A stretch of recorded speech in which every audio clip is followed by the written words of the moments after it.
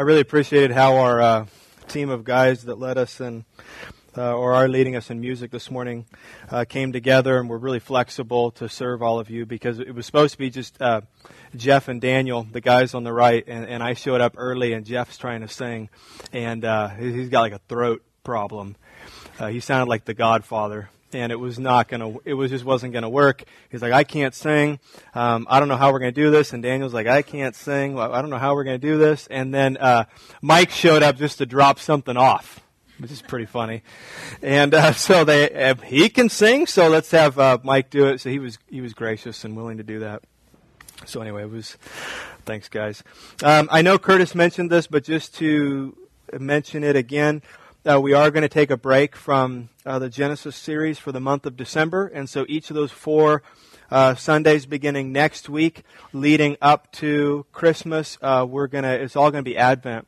So the sermon series will be focused on. It's actually going to correlate to the Advent booklets that we're selling. So if you pick up one of those and go through it, or go through it with your family, like the Saturday night before the Sunday.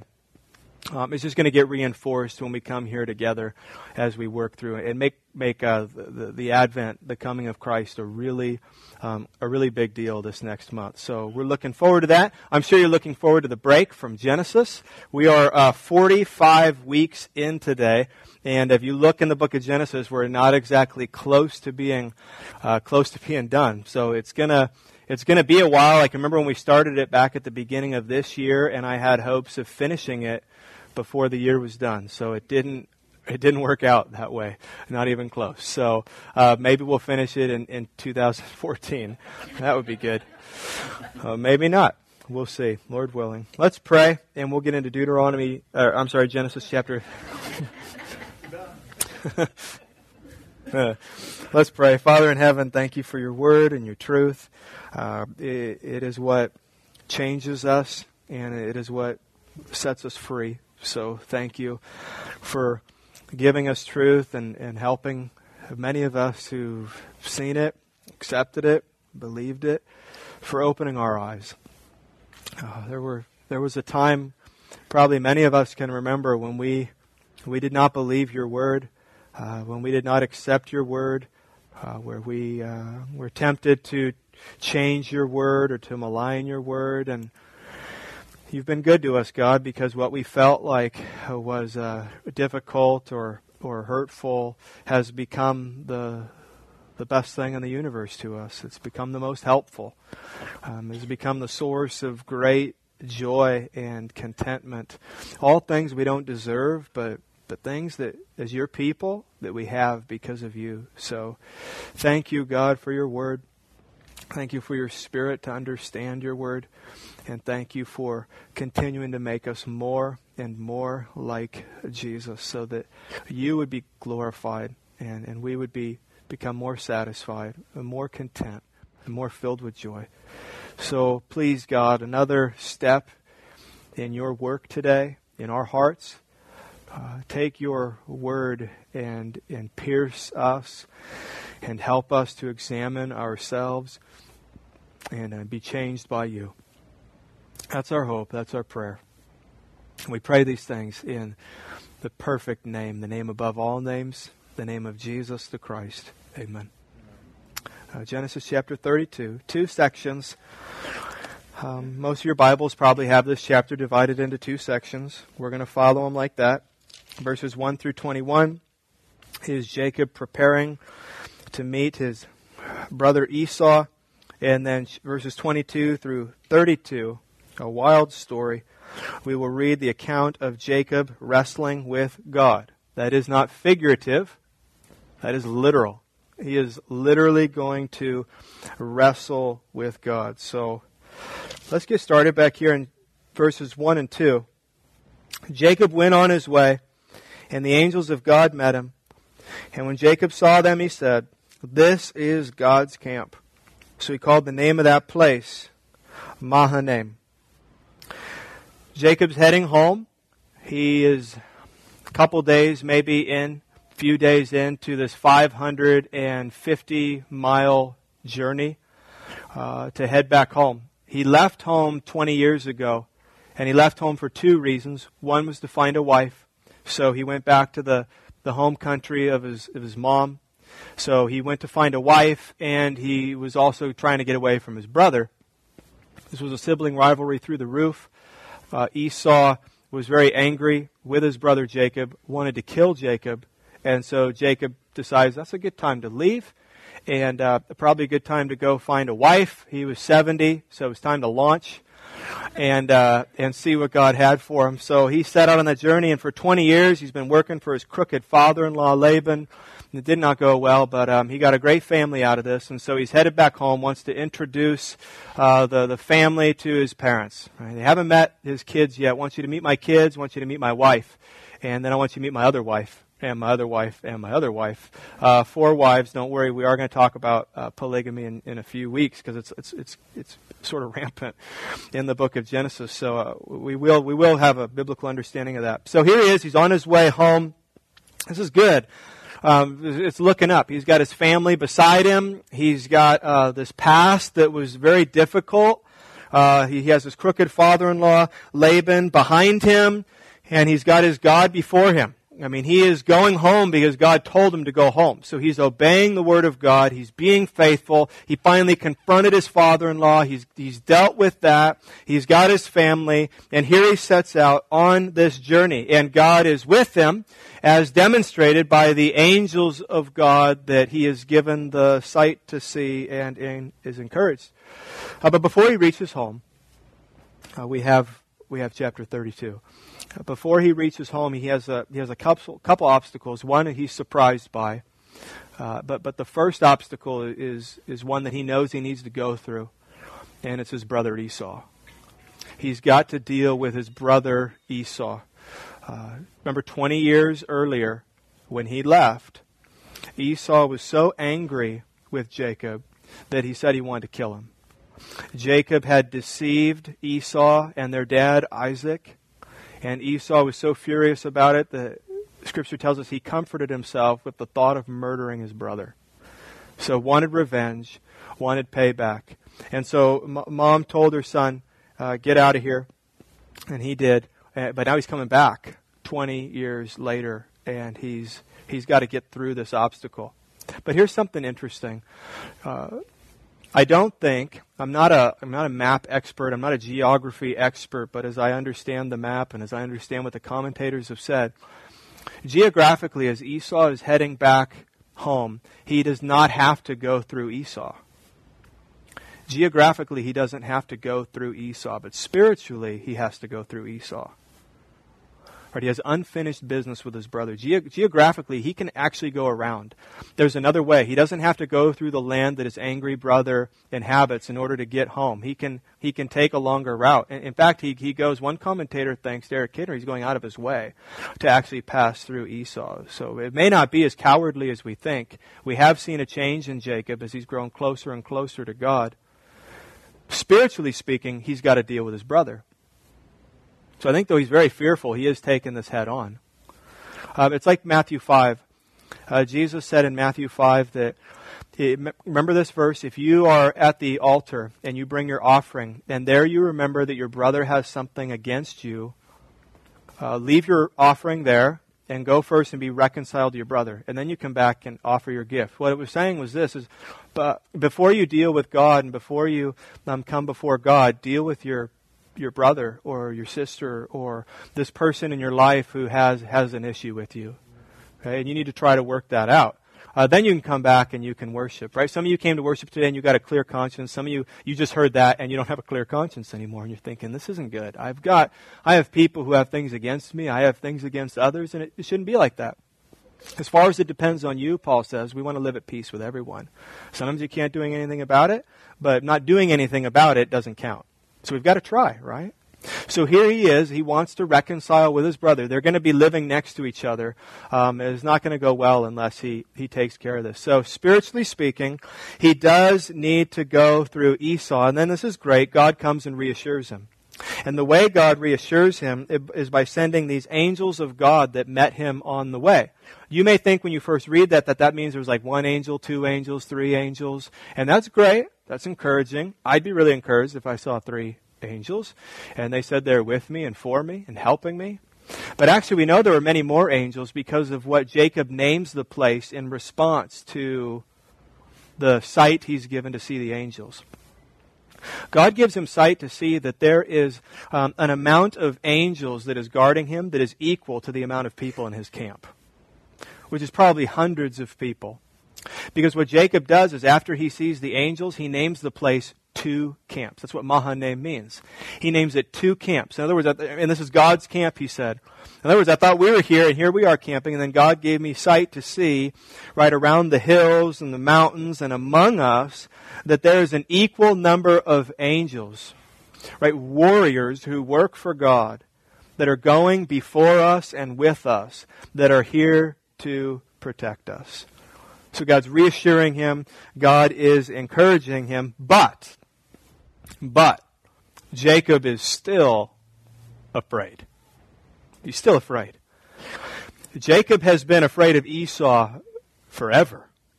Right? Esau is the older brother that Jacob has never gotten along with. Esau is the older brother. There's been constant friction. And Jacob, we get the impression that Jacob knew, he always knew growing up that his big brother could take him. He knew his big brother could take him. He knew physically, he could outcook his brother. Maybe he could outdo him in the kitchen. Like, I'll see you in the kitchen. We'll see what you can do with these ingredients in 15 minutes. He maybe could outduel him there, but he knew that physically he wasn't much of a match for big red, hairy, backwoods, hunting, outdoor, armed Esau. Okay, so he's still worried. So that's what we read about in the verses to come. We read about preparations that Jacob is going to make because he knows his brother Esau. I see those angels, but I don't know if you guys have seen my brother. He's a frightening guy. And remember what his mom told him when he left 20 years ago? Remember his mom told him, go and leave for a while, and I'll send word to you when your brother doesn't want to kill you anymore. Has he received word from his mom? He has not received word from his mom. So as far as he knows, Esau still has a grudge, and this isn't going to go well. So he's got preparations he's going to make. 4 of them. Let's look at each of them. Verse 3 through 5. And Jacob sent messengers before him to Esau his brother in the land of Seir, the country of Edom, instructing them, thus you shall say to my lord Esau, thus says your servant Jacob, I have sojourned with Laban and stayed until now. I have oxen, donkeys, flocks, male servants and female servants. I have sent to tell my lord in order that I might find favor in your sight. So this is pretty smart. In order to prepare, this is the first thing he does in preparation of meeting his angry brother Esau. He sends messengers to announce his advent to Esau. I'm coming.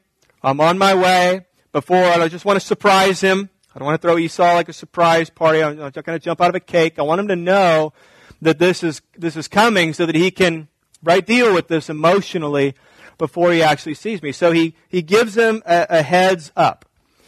And what he tells his messengers to say is key. He has them approach his brother with a lot of respect. My Lord, or my master.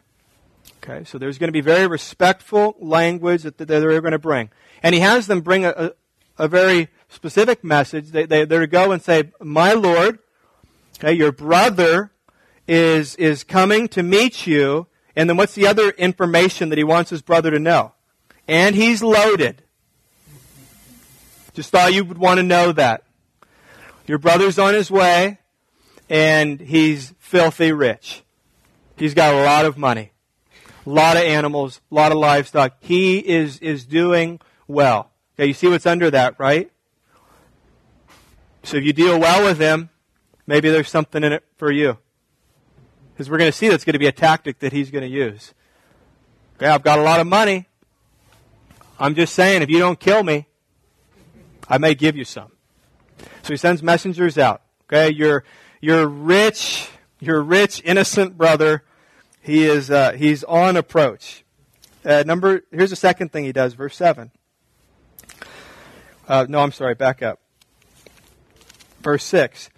And the messengers returned to Jacob, saying, We came to your brother Esau, and he is coming to meet you, and there are 400 men with him. You can picture this going down. The messengers come back. Oh, good. They're not dead. Did you tell Esau what I told you to tell him? Yeah, we told him. What did he say? Not much. He actually didn't say anything. But he's coming to meet you. Oh, who's with him? 400 men. 400 men. If you're Jacob, you're not thinking there's a welcome home banner in the camel.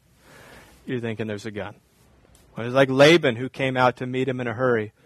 And in this day, if somebody was coming out to meet you and they were bringing 400 men, they were coming to do battle with you.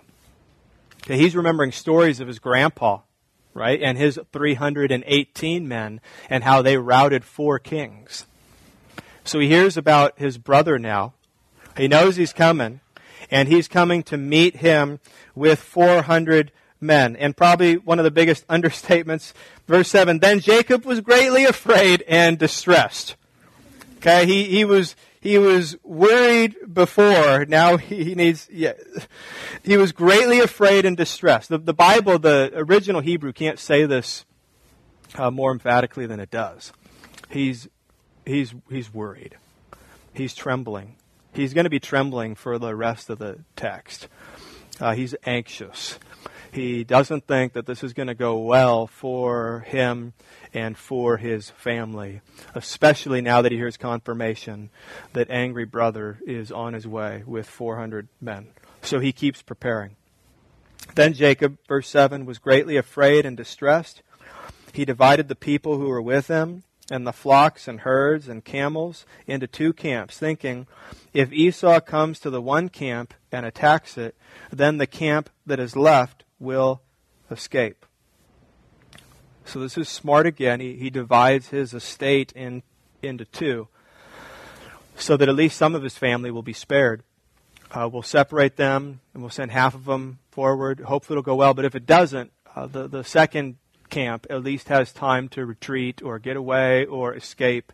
So he's assuming that if Esau turns on him, he's trying to figure out ways to have a good plan in place so that he can deal with Esau well and still do what God has called him to do. Now, one of the questions that comes up when we're reading this is this. Is Jacob being faithful or faithless? Okay, is he being faithful or is he being a coward? Is he just being wise, or is he taking matters into his own hands? Because that's been a pattern in the Bible, and we see this happen today, where the line gets crossed and it's no longer making a plan and being responsible. It's not trusting God, and it's taking matters into our own hands. And sometimes it's blatantly sinful. Like when Sarah convinced her husband to sleep with her maidservant Hagar. That was taking matters into her own hands. Well, God said we need to have a kid. We're not having a kid. Let's have a kid this way. But she did it by breaking God's law. So that was clearly taking matters into her own hands. But then there's other times where it may not be as clear, but it is that we're not trusting God, and we're not resting in God, and we're setting Him aside, and we're taking matters into our own hands, and we're striving and struggling to accomplish God's will, and He's not really a part of it. And so, is Jacob doing that or not? When he makes these preparations, is he being faithless? Is he being a coward? Listen, God said He's told you to go home. He's going to get you home. Just trust Him. Or is he being wise in making all of these preparations? And it's an important question for us to ask ourselves too. I mean, how do I figure this out in my own life? At what point do I sinfully, have you ever thought about that? At what point do I sinfully cross the line and take matters into my own hands? Right? At what point am I doing that? Probably the simplest way to figure that out is, at what point do I stop trusting God? I mean, it requires some self-examination. We've got to be careful how we judge Jacob here. It may not be all that clear, but it requires us to evaluate our own heart. Hey, am I no longer trusting in God? If the effort that you're making in life, and we should be making effort, right? Taking responsibility, be busy doing good things. But at what point is the effort in my life, is it because I don't trust God? Because I don't trust Him. I'm doing this because I think that if I don't do this, it's not going to go well. I'm doing this because if I don't do this, no one will. I'm doing this because if I don't do this, God's will is not going to be accomplished. I'm doing this because God needs me to do this. I mean, these are the kinds of things that we think when we're not trusting God. I think Jacob is trusting God. The reason I think he's trusting God is what we see what he does next in verses 9 through 12. What we see in Jacob is planning and praying. Planning and praying. Planning and praying. It's not all plan, and it's not all prayer. Those are both extremes you want to avoid. Right? The horse, Proverbs 21:31, the horse is made ready for battle, but the victory belongs to the Lord. That's planning and praying. So it's, okay, it's not the victory belongs to the Lord, and so we're going to go out to battle with unarmed, untrained, with no strategy. Let go, let God. God said He'd provide. The victory belongs to the Lord, so we're going to go out and we'll just throw sticks at them, and we'll just, when they start charging us, we'll just start praying. No, the horse is made ready for battle. So you prepare and you plan. Derek Kidner said that Scripture approves of strategy when it is a tool and not a substitute for God. Jacob's prayers show where his confidence lay. So we plan and we pray. We plan and we pray. The horse is made ready for battle, and then we trust that the victory belongs to the Lord. God's will be done. The Lord's will be done. And if there is victory, it's not going to be just because we got the horse made ready for battle. It's because He brought the victory. But the praying doesn't negate the planning, and the planning doesn't negate the praying. So we don't just plan and get into this, it's all about me, and if I don't do this, no one will, and I'm everyone's Savior, and I can fix this, and I'm the one who needs to step up, and if I don't, the whole world's going to come crashing down, and I've got to resolve this, and then there's no prayer, there's no trusting, there's no depending on God, and at the same point, we're not just the person over here that says, well, you know what, I don't lock my doors at night, I pray. I've known people like this. I don't wear a seatbelt, I pray. You can do both. God can be honored by both. You can wear a seatbelt and you can pray. Not just, well, if I trust God, I'm not going to do anything. No. Make a plan. Make a plan. Prepare. Get ready. Prepare for the worst. And then trust the Lord. Make your plan, and then God will, what does He do? He directs our steps. You see this in the Bible. In Joshua chapter 8, God comes to Joshua, and God tells him, the victory belongs to me. You're going to take this city of Ai. You're going to take this city. And so Joshua doesn't, then Joshua takes the city through a strategic ambush. You see how they're both there, planning and praying. He trusts the Lord, but he makes a plan. I trust that God's going to do this, and I trust He's going to use my plan to get there. He didn't just, walk in singing worship songs into the city and expect fire to rain down on his enemy. God could have done that, but He didn't do that. He made a plan. Or in Nehemiah chapter 4, here's Nehemiah. He came back. He's building the wall around Jerusalem as God told him to do. And God told him that he was going to be successful. God was with him. God was guiding him. And what do you see that the people did? In Nehemiah chapter 4, the people prayed to God for protection because there was so much opposition to the work that they were doing. And so they prayed, God, protect us. And then you know what they did? They put guards in the towers for protection. So it's both. It's planning, it's praying, it's planning, it's praying, and one doesn't negate the other. So what does Jacob now do? In verses 9 through 12, he prays. And man, does he pray. This is an exemplary prayer. We have been watching, the humility in this prayer, the understanding of God's character in this prayer. It's great. It's a great example to us. Now, Jacob has not always prayed this way. One of the great things about Jacob, there's so much Scripture that's devoted to him that we get to watch him mature in Christ. We get to watch him grow up in grace. And it gives us hope. It gives us hope because we've seen his dips and we've seen his dives and we've seen him up high and we've seen his life and how erratic it's been at times and how there wasn't a lot of fruit. And many of us can relate to that. And then we see that God is faithful and continuing to work through Jacob. The first time Jacob prayed, it wasn't, not to be overly critical, but it was a really immature prayer. You remember it had conditions in it? Like if you pray and you ask God to do things and then you tell him that you'll do things if he does certain things, that is not a good way to pray. Like bartering with God, making deals with God. Like there's something that we can offer God. Well, let me see what you got. All right? What can you give me? I'll consider this, but you better... Okay, that's cool. I don't have one of those. But he's matured a lot. To the point where I think he got over his cowardice when he confronted his crooked father-in-law in the last chapter. And now he comes before God and he prays, and he has matured in his prayer. One of the great things, if you have kids, is watching them mature in their prayer life.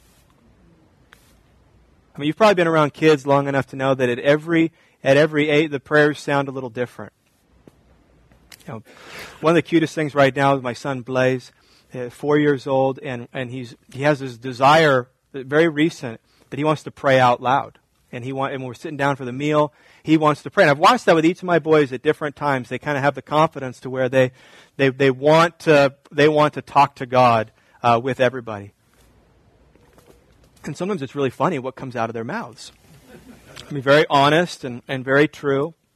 And so it's very interesting. We're trying to shape it a bit, but Blaze is like a word of faith. He's like this little Pentecostal. He's like, name it and claim it. He blabs it and grabs it. And so he asks God to do things, but when he asks God to do things, he says it as if it's already happened. He'll pray for his brother Jackson to do well in school today in the morning. And he'll say, thank you, Lord, that Jackson does well in school today. He's just like naming it and claiming it, right? Like he's got the faith. I'm not even going to ask you to do it. Thank you, as if it's already done. I know you've provided. I know you will do this. I've got the faith. Answer me, Lord. And so he prays like this. Thank you, God, and over and over and over. It's really sweet. And you watch as the prayers of kids goes from being, prayers that start off with just very little information early on. God loves me and he likes to listen to me. Okay, and then as it increases in their understanding of God's character and who he is and what he does and how we pray, and you watch this sort of maturity. Well, the same thing is happening with Jacob. The same thing is happening with Jacob, and we see him get to the point where he's praying this prayer that is a good example to us. Jacob said, there's 5 things here in this prayer. Number 1, first he says, "O God of my father Abraham and God of my father Isaac." So we don't want to overlook this, but it's very important who you pray to. It's very important who you pray to. And so he is praying to the one true God. And not only that, he acknowledges this God's faithfulness by saying, you're the God of my dad and the God of my grandpa. You're the God who has been faithfully working in my family for generations. That's the number I'm dialing right now. The one true God. He's not just, a lot of people pray like they just start throwing things out there and just whoever will pick up. Just being spiritual and just don't know who God is, what he is, he, she, just going to, one, many, and just going to be talk to God and to be spiritual with no idea and no identifying who it is that you're actually calling out to. So we shouldn't overlook that. He makes it very clear that he is calling out to the one true God, and he acknowledges his faithfulness. And then verse the second part of verse 9, O Lord, who said to me, return to your country and to your kindred, that I may do you good. Now, this is going to happen a couple times. As Jacob is praying and talking to God, he's going to repeat back to God God's words to him. Okay, God loves to hear his word spoken back to him. Okay, God loves to hear that we're holding on to his word, that we believe his word, that we're trusting his word. And so here, he's recalling God's command to him. Now in this day, God came to Jacob and literally and verbally spoke to him and gave him his command. Because Jacob didn't have God's written word as we have it today. But we also have God's commands. We also have God's words. And we also come to God and say, okay, I'm here in your word. You've commanded me to do this. You've called me to do this, and I need help doing it. That's exactly what Jacob's going to do. So he starts and begins to pray. He acknowledges God, and then he uses God's word. He's thinking about God's word. He is, as we would today, he is reading God's word, and this is a part of his prayer life. The application for us today is that prayer and the reading of God's word go hand in hand. Prayer and the reading of God's word go hand in hand. You can think of it as simply as prayer being your words to God and reading the Bible as God's words to you. Praying is you speaking to God. Reading the Bible is God speaking to you. Now, many people foolishly just put this Bible down and they speak to God, and then they wait for God to speak back to them. And they hear nothing, and it's because God has spoken to them. And God's given them his word. And it's like, why don't you pick it up? Why don't you read my word? And hear what I have to say. And meditate on what I have to say. And what you find is that that's what leads to an actual prayer life. And that's what leads to actually having something to pray about, is you're reading God's word and you're praying. And if we're not doing both of them together, it's just a one-way conversation. And one-way conversations, they are really boring. Often if somebody comes and says, hey, I'm really struggling in my prayer life, they're almost always struggling with reading God's word. How much are you reading God's word? Well, I'm not reading God's word. I thought I'd get the prayer thing down first and then I'd move on to that. You should do them both at the same time. Otherwise, it's going to be stagnant. It's not going to be vibrant. It is going to be boring. Have you ever had a one-sided conversation with a person? You can hold out for so long, right? But then it's super annoying. Is it? It's okay, right? And boring. Like, I asked this person a question and they've been monologuing for 20 minutes. Like, I'm not going to pray again. I'm not going to do this again. This is not helpful. This is boring. And so if you're just talking to God, that is not actually rich prayer life. Okay, prayer is meant to be communion with God. And in order for that to happen, you need to not only have God hear from you, but we need to hear from God. And the way we hear from God is by reading his word. So we read and we pray. We read and we pray. We read and we pray. I get up early in the morning to have time just with the Lord. And I'm one of those people, if I start praying, I just fall asleep. Or I get drowsy. My head starts bobbing. I can't just get up at 5 in the morning and get a cup of coffee and walk out to my office and start praying. It doesn't go well if I do that. My mind starts wandering. My eyes get heavy, and it takes me like an hour before I'm really awake. But what I need to do is read God's word first. Before I talk to you, I want to hear from you, God. And then what you'll find is that some of you may just read the Bible way too fast. Just read it too fast. Got to get through my 4 chapters today. Check, check, check, check. Okay, I'm on course to finish it by this time next year. I missed a day. That's like 8 chapters today. I got to get through it. You people who have your task list, right? Like me, you love those. You just thrive on those. Like, I got my Bible reading plan. That's like gospel right there. Don't mess with my Bible reading plan. Don't touch that. You don't do it, are you even a Christian? Are you even a Christian? How can you call yourself a Christian and not have a Bible reading plan? And it's not chronological? Away from me, you evil doer. That's how we think, right? You just need to slow down. Just slow down.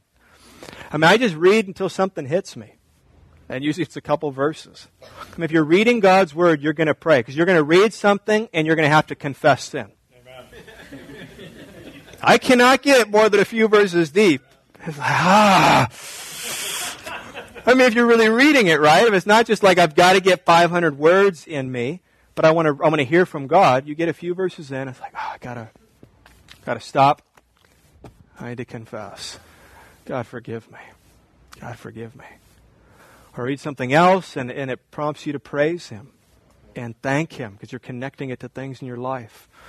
Or something He calls you to do, and it's going to be really difficult to do that. And our temptation is to read those really fast. Like, I must have misread that. I'm sure there's a commentary that's out there somewhere. That's not what the Greek says. Definitely not. It'd be way more encouraging than that. And we just read those fast, but instead we have to stop sometimes and pray for help. So Lord, I don't want to do this right now. I don't want to do this. That is difficult. That is hard. It seems foolish to me. I don't want to do it. What are you going to have to do? You have to stop. You have to pray and ask God for help. Okay, so it's reading, it's praying, it's reading, it's praying. And so that's what he does. Twice he's going to do that. He's recalling God's Word and he's hanging on to God's Word. Now verse 10. I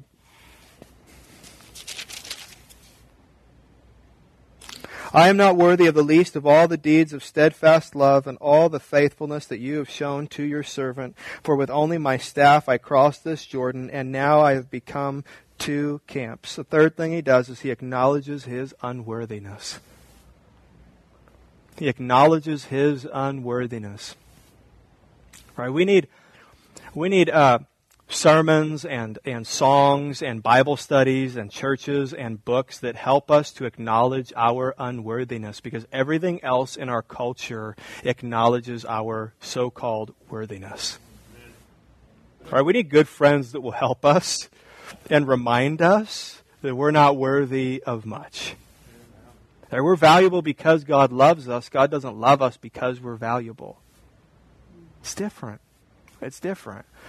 So he acknowledges his unworthiness. He says, okay, Lord, has he asked God for anything in this prayer? He has not asked God for anything in this prayer. He's not even there yet.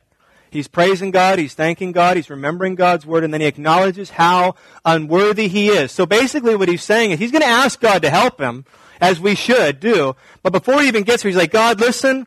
I mean, the humility is thick with him right now, because he's like, part of me has a hard time even asking you to help me here, God, and to do this, God, because you've already done so much for me that I don't deserve. And that's how you want to feel when you're asking God for things. Not that you don't ask Him. You should ask Him. Philippians 4, do not be anxious about anything, but with prayer and petition present how many of your requests to God?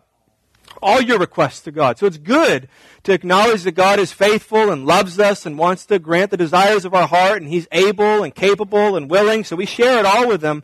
But it should come with this attitude that's like, but God, I've been so blessed by you already. You've given me so much that I am not worthy for you to even listen to this prayer, let alone. So that's why every prayer ends with, your will be done.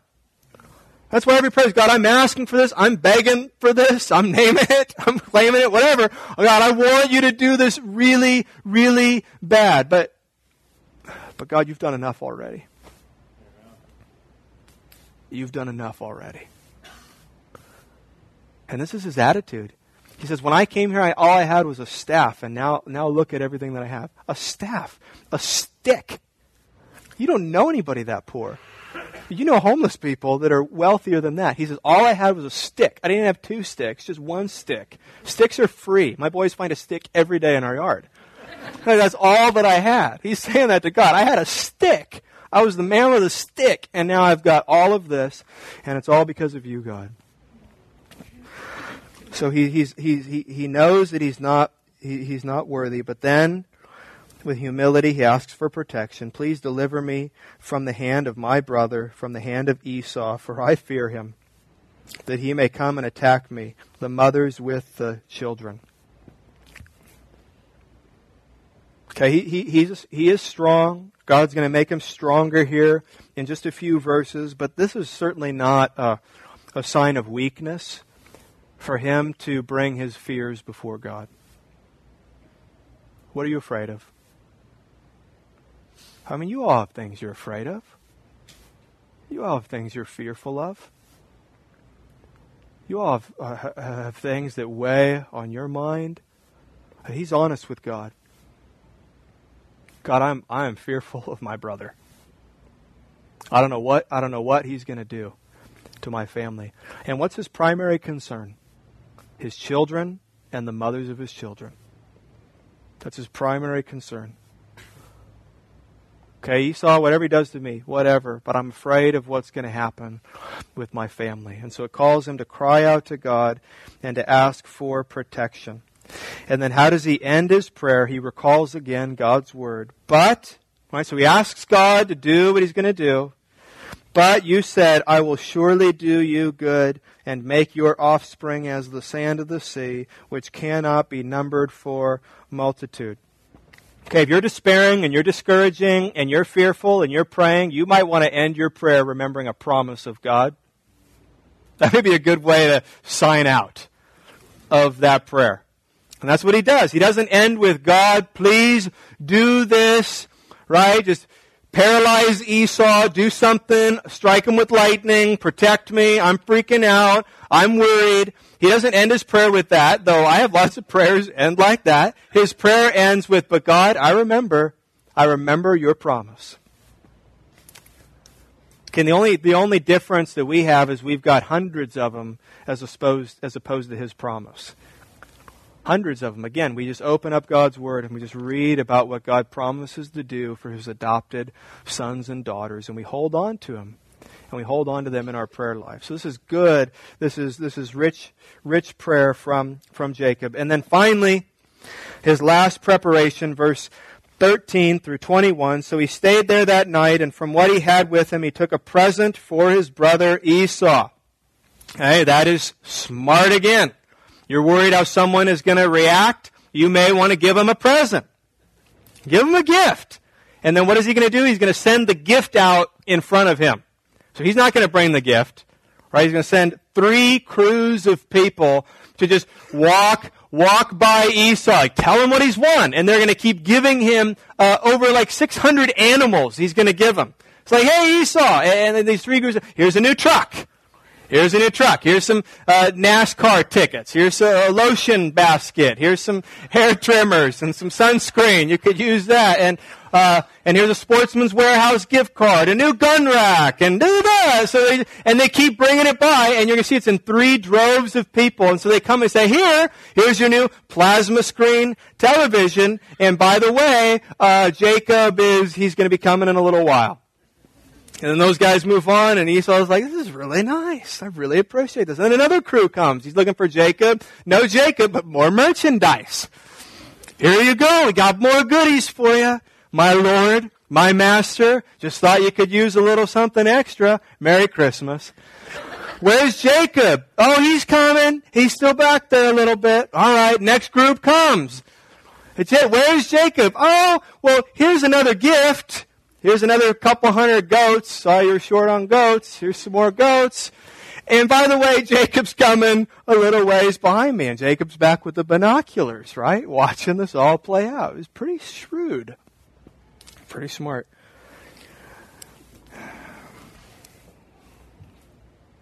Verse 20, and you shall say, moreover, your servant Jacob is behind us, for he thought, I may appease him with the present that goes ahead of me, and afterward I shall see his face. Perhaps he will accept me.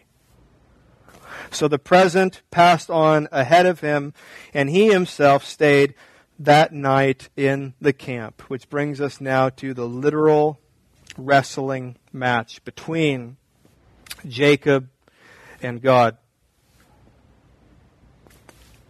Verse 22.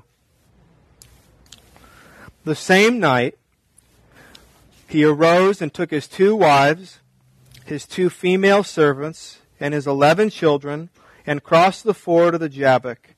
He took them and sent them across the stream and everything else that he had, and Jacob was left alone. So here's Jacob behind the droves of gift bearers. He sends his family across the river, have a good night's sleep, and he stays behind.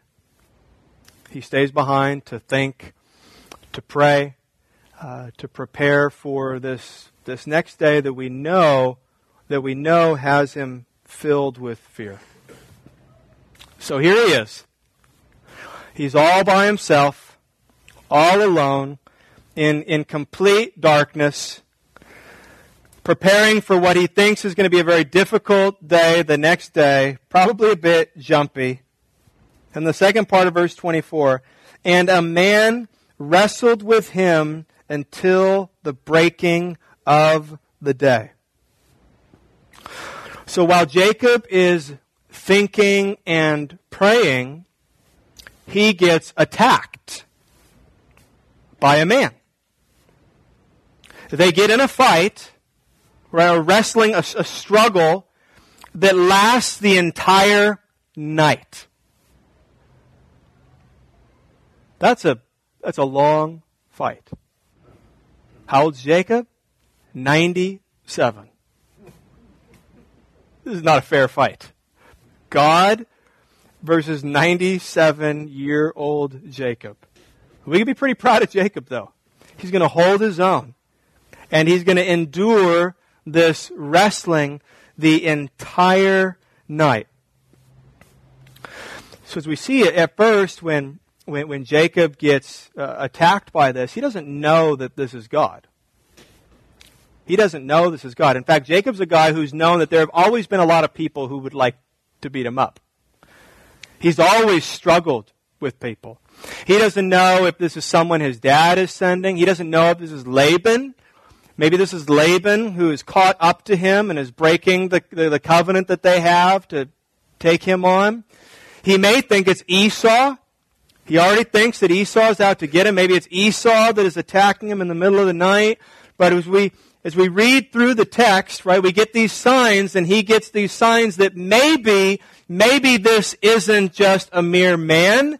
Maybe this is God. Until we get to verse 30, and he said, so Jacob called the name of the place Peniel, saying, for I have seen God face to face, and yet my life has been delivered. So he's fighting with this man. At one point, the man pulls this move on him where he touches his hip and dislocates his leg, which is a tough thing to do.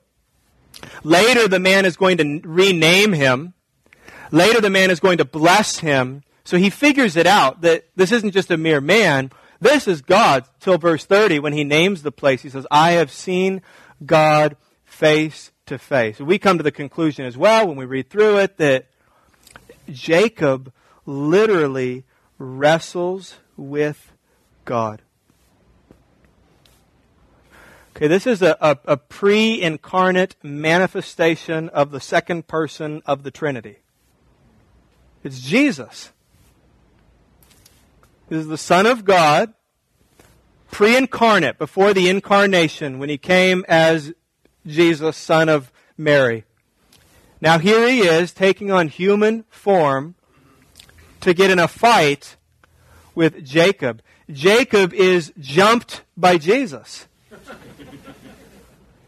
I so wish there were more details given. Don't some of you, aren't you curious? Don't you want like a more play-by-play of how this went down? I mean, what moves did Jesus use? Don't you want to know that? What was appropriate? What wasn't appropriate? How did Jesus kick him? Did he knee him? Did he know how to drop him? I mean, what kinds of things were taking place between Jesus and Jacob? He wrestles with him. Jacob had just prayed and said, God, come and help me. Come and help me. And God comes and picks a fight with him. That's God coming and helping him and wrestling with him and fighting with him all night. So here's what's happening. What What is this wrestling match between Jacob and God? God is coming down, and he is making Jacob a man. This is what God is doing. It's like the final lesson here. Okay, Jacob, I've called you to something. It's going to be difficult, and it's going to require you to be a man. It's going to require you to be strong. It's going to require you to be tough. And so I'm going to come and toughen you up. In person. It's like his final lesson about cowardice and fortitude. He's going to struggle with him the entire night. Jacob is alone and he's trembling, fearful of the next day. Now, see, Jesus does not do what we might think that he would do. Jesus does not come and rub his back. A lot of people would think that's what my Jesus would do. He'd come and whisper softly and sing songs into my ear, and that's not what he does. He jumps him. He doesn't come and rub his back. Hey, Jacob, listen, I know Jacob, you got a big day ahead of you tomorrow. Let's work these knots out. Jacob, just don't forget the power of the human spirit, Jacob. Don't forget what your potential is. Tomorrow, I want you to actualize it. I want you to see it right now. I mean, Jesus does not do that, right? There's no pep talks, right? He never says what you think that he would say. When he comes and encourages people in the New Testament in person, you're like, I would not find that very encouraging. When he goes to evangelize people, you're like, that is not going to work, Jesus. You cannot evangelize people that way. You cannot tell them that the Christian life is going to be that hard and difficult. You're not going to sell anyone on this, and yet that's how he evangelizes. And here he does something unexpected again. He doesn't come and comfort Jacob. He doesn't come and encourage Jacob. He doesn't come and tell him to pull himself up by his bootstraps and you can do it and you've got the power within. You just need to tap into it. Look at what a great guy you are. Look at the possibilities. You can do it. You can do it. You can do it. He does not do that with Jacob. He jumps him. And he struggles with him, and he wrestles with him, and he fights him all night long.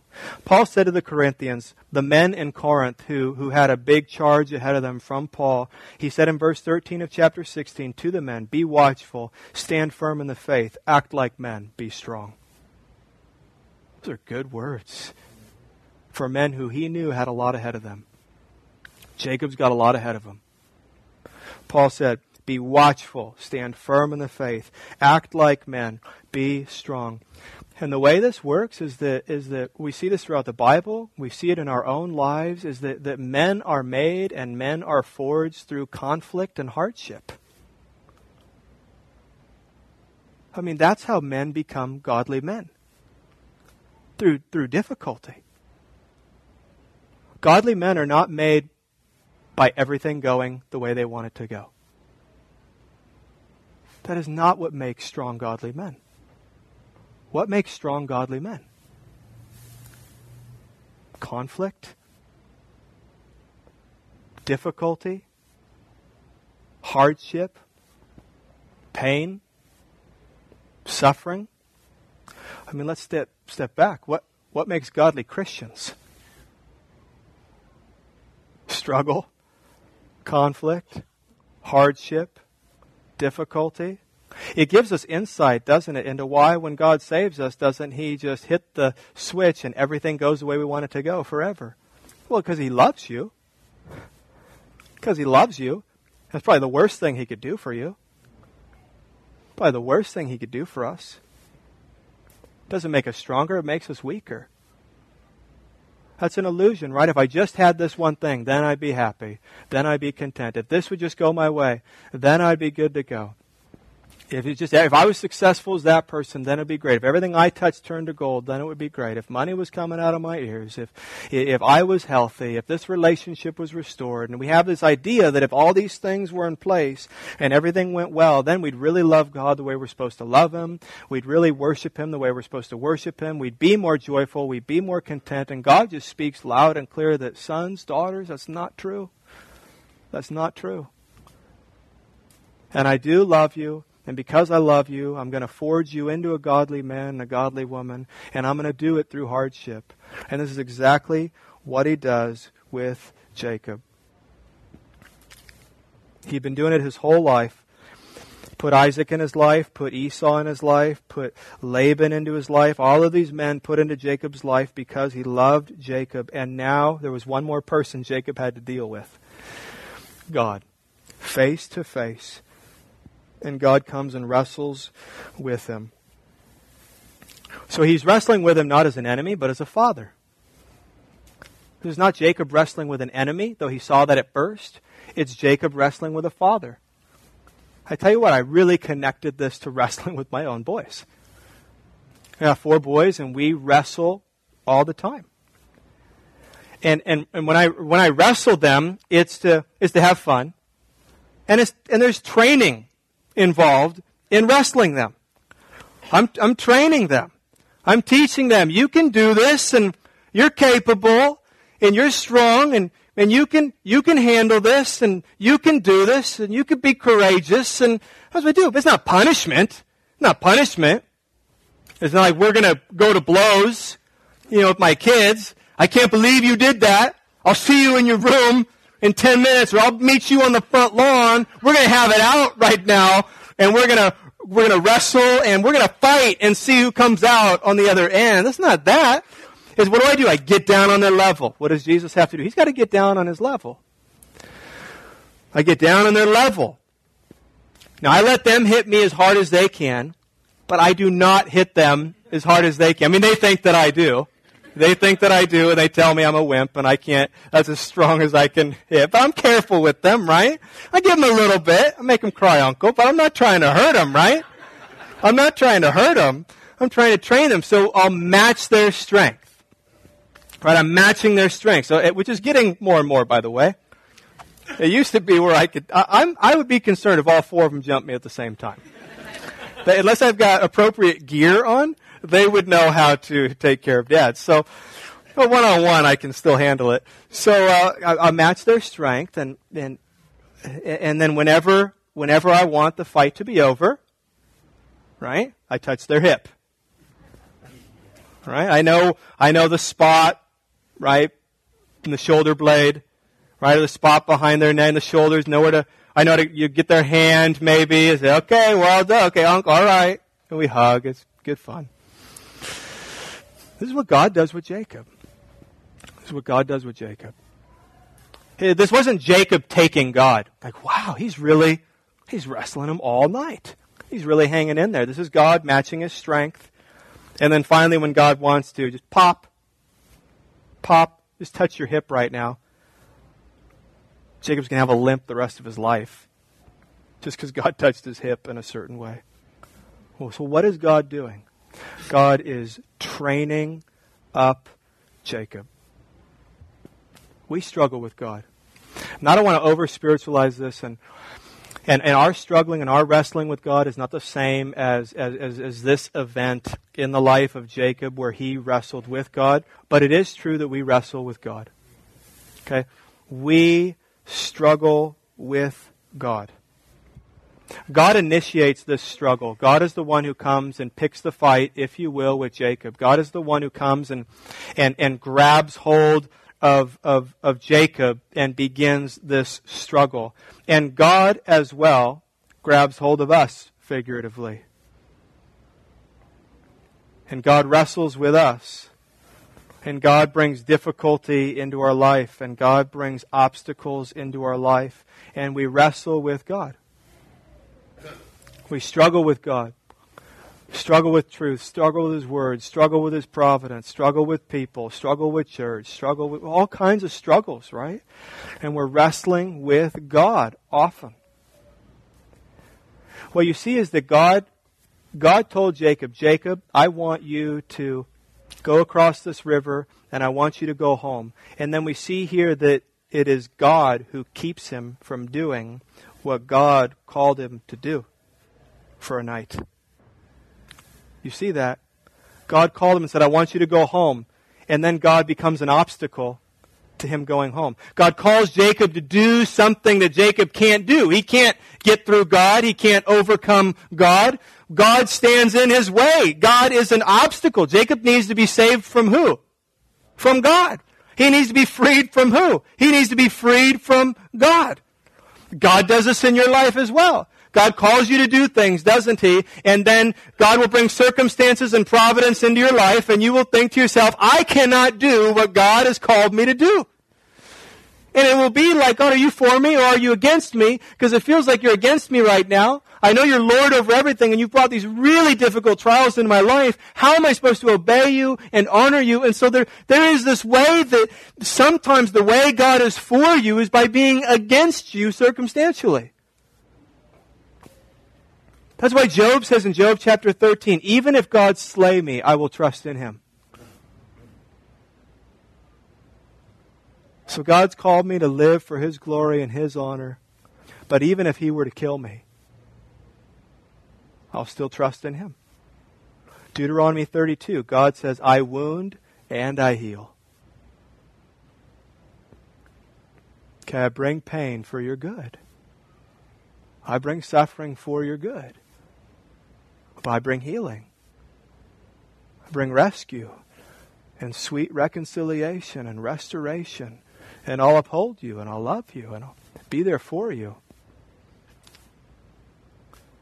But very often God, through circumstances, his hand is behind the obstacles that are before us as we seek to honor him. This is a struggle with God. It is wrestling with God.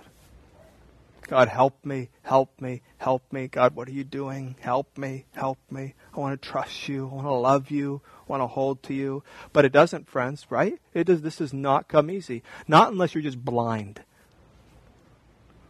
Unless you're just blind and you're just numbing yourself with whatever. There's way too much sorrow in here and sorrow out there and sorrow around here. There is just way too much difficulty and pain and suffering within and without and in this world. Your sin against others, others' sin against you. There's just way too much of that to just roll on through the Christian life without struggle. It's a struggle. It's wrestling. And here's the cool thing. We leave this struggling with God the same way that Jacob left. Jacob emerges from this wrestling with God blessed and broken. That's a Christian. Amen. That is a Christian. Someone may have left out the broken part when they had you say the prayer, but they should have mentioned the broken part. You want to be blessed, blessed, blessed, blessed, and broken? Blessed, blessed, blessed. Maybe broken. I don't know. That's it. The Christian life is sorrowful yet always rejoicing. A Christian is blessed and broken. Blessed and broken. Right? He gives Jacob a new name. He blesses him and he gives him a limp. You're welcome. He sends him out. Spends the night with God. I've got a limp. You dislocated my stinking leg. I cannot walk. I was already bad. I was in a wheel 97 wheeling around. Now I've got a limp. This is terrible. He's got another 50 years. God has a lot he's still going to do with him. He needs him to be strong. So he sends him out broken with a reminder of his dependence on God. Reminder of his dependence on God. You're broken. But we're blessed. God blesses us as his children.